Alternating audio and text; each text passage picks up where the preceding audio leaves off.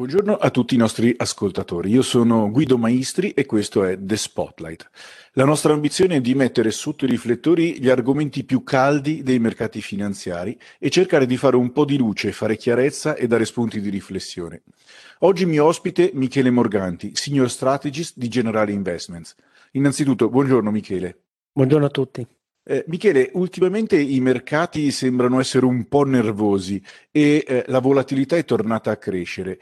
Cosa dobbiamo fare secondo voi? Dobbiamo iniziare a prendere una posizione più difensiva?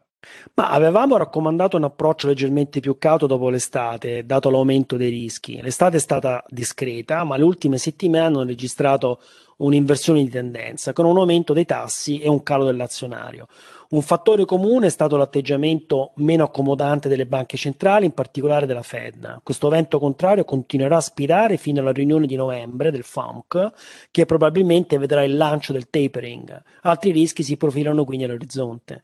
Non vediamo Evergrande come un rischio sistemico, ma piuttosto come il simbolo dell'uso eccessivo della leva finanziaria che ha caratterizzato il mercato immobiliare cinese. Gli investitori privati saranno probabilmente penalizzati, ma i politici cinesi faranno tutto il possibile per evitare il crollo del mercato immobiliare. Tuttavia, uno stress creditizio in quest'area avrà conseguenze negative sulla crescita.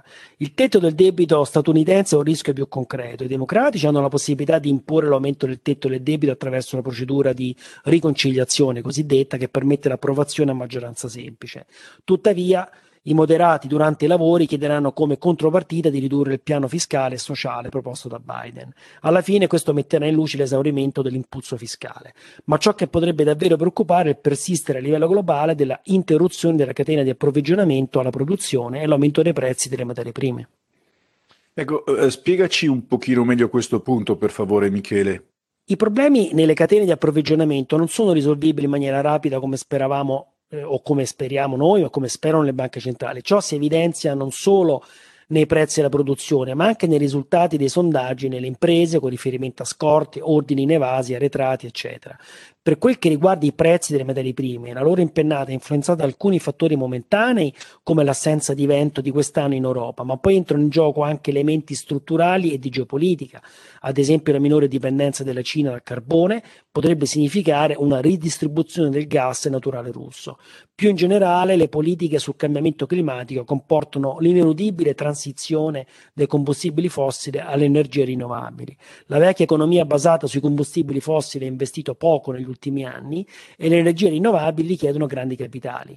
I vincoli legati alla capacità produttiva creano inevitabilmente lentezza in questa transizione. Ciò potrebbe causare squilibri tra domanda e offerta nel settore energetico nel breve termine. Ed è qui il rischio di una continua pressione sui prezzi. Anche dopo l'ultimo rialzo osserviamo che gli indici dei prezzi dell'energia sono in ogni caso ancora molto inferiori ai picchi del 2008.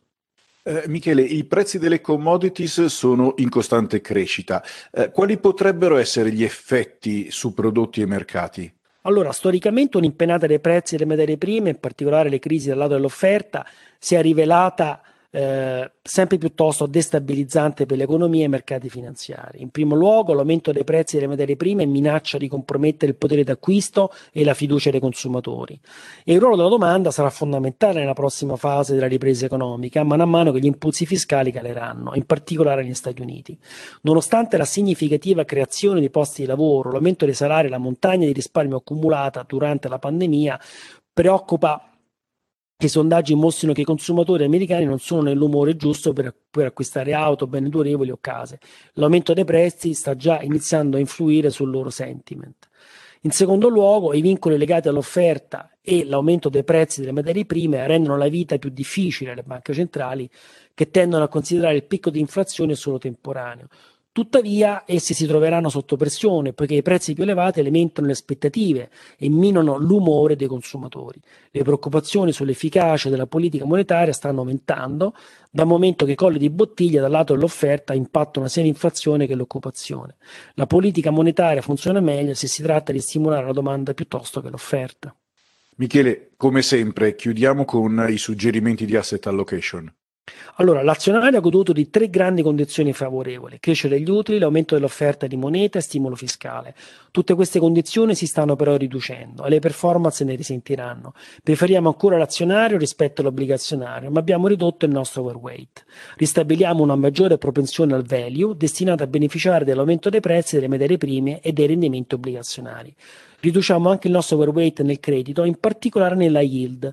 Un rafforzamento della posizione di cash ha senso per evitare gli ostacoli che si prospettano per l'autunno. Manteniamo una posizione di underweight nei titoli governativi e in maniera minore sulla duration, ma prevediamo che l'aumento dei rendimenti obbligazionari sarà limitato. Rafforzare gli hedge, se possibile, in particolare contro un'ulteriore impennata dei prezzi dell'energia. Questo è di gran lunga il rischio principale andando verso l'inverno. Grazie Michele per essere stato con noi oggi.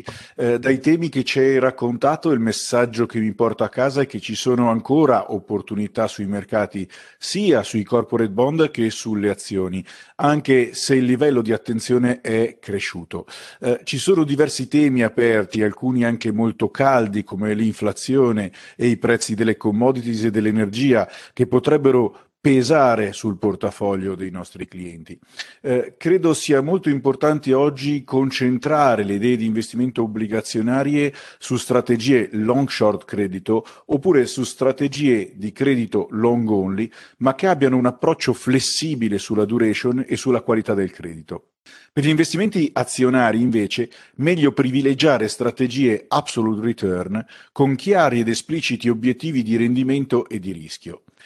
La qualità del gestore oggi fa e farà veramente la differenza, visto che bisogna essere in grado, da un lato, di non perdere traction sui mercati azionari, ma dall'altro lato avere degli hedge, delle protezioni in portafoglio in caso di rotazioni improvvise, di volatilità o cambiamenti di strategia.